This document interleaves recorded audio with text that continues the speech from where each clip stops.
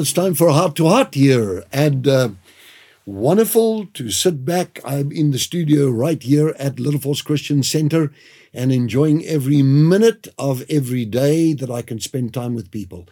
Your heart that is connected to God's heart, and my heart wanting to bless you and strengthen you, that you will be able to go all the way with Jesus and be an achiever in this life.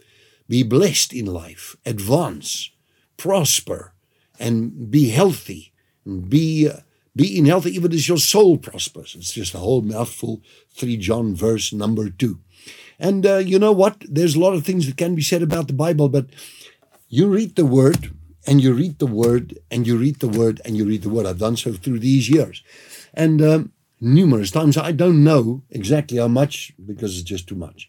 But the point is that if you read the Word, you get over and over, and it's embedded in your memory, and you look and you think, what a state the world is in now, and how very much people need God right now. You think to yourself, we're living in a world where things are just, like one would say in a secular language, is just going crazy.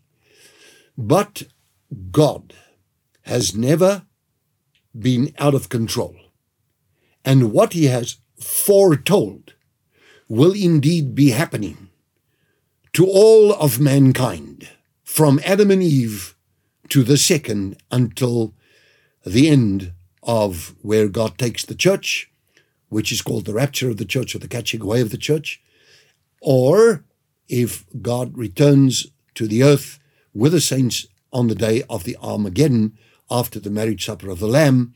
And then, of course, there's 1,000-year millennium. And then, of course, after that, there is also still the devil is loosed, and he gathers all the nations against the holy city. And then fire comes from God, Revelation chapter number 20, up to verse number 10, and destroys the enemies of God. And that's the end of that. New heavens and a new earth follows. It's the eternal age. In this age where we are now, what am I talking about? This verse.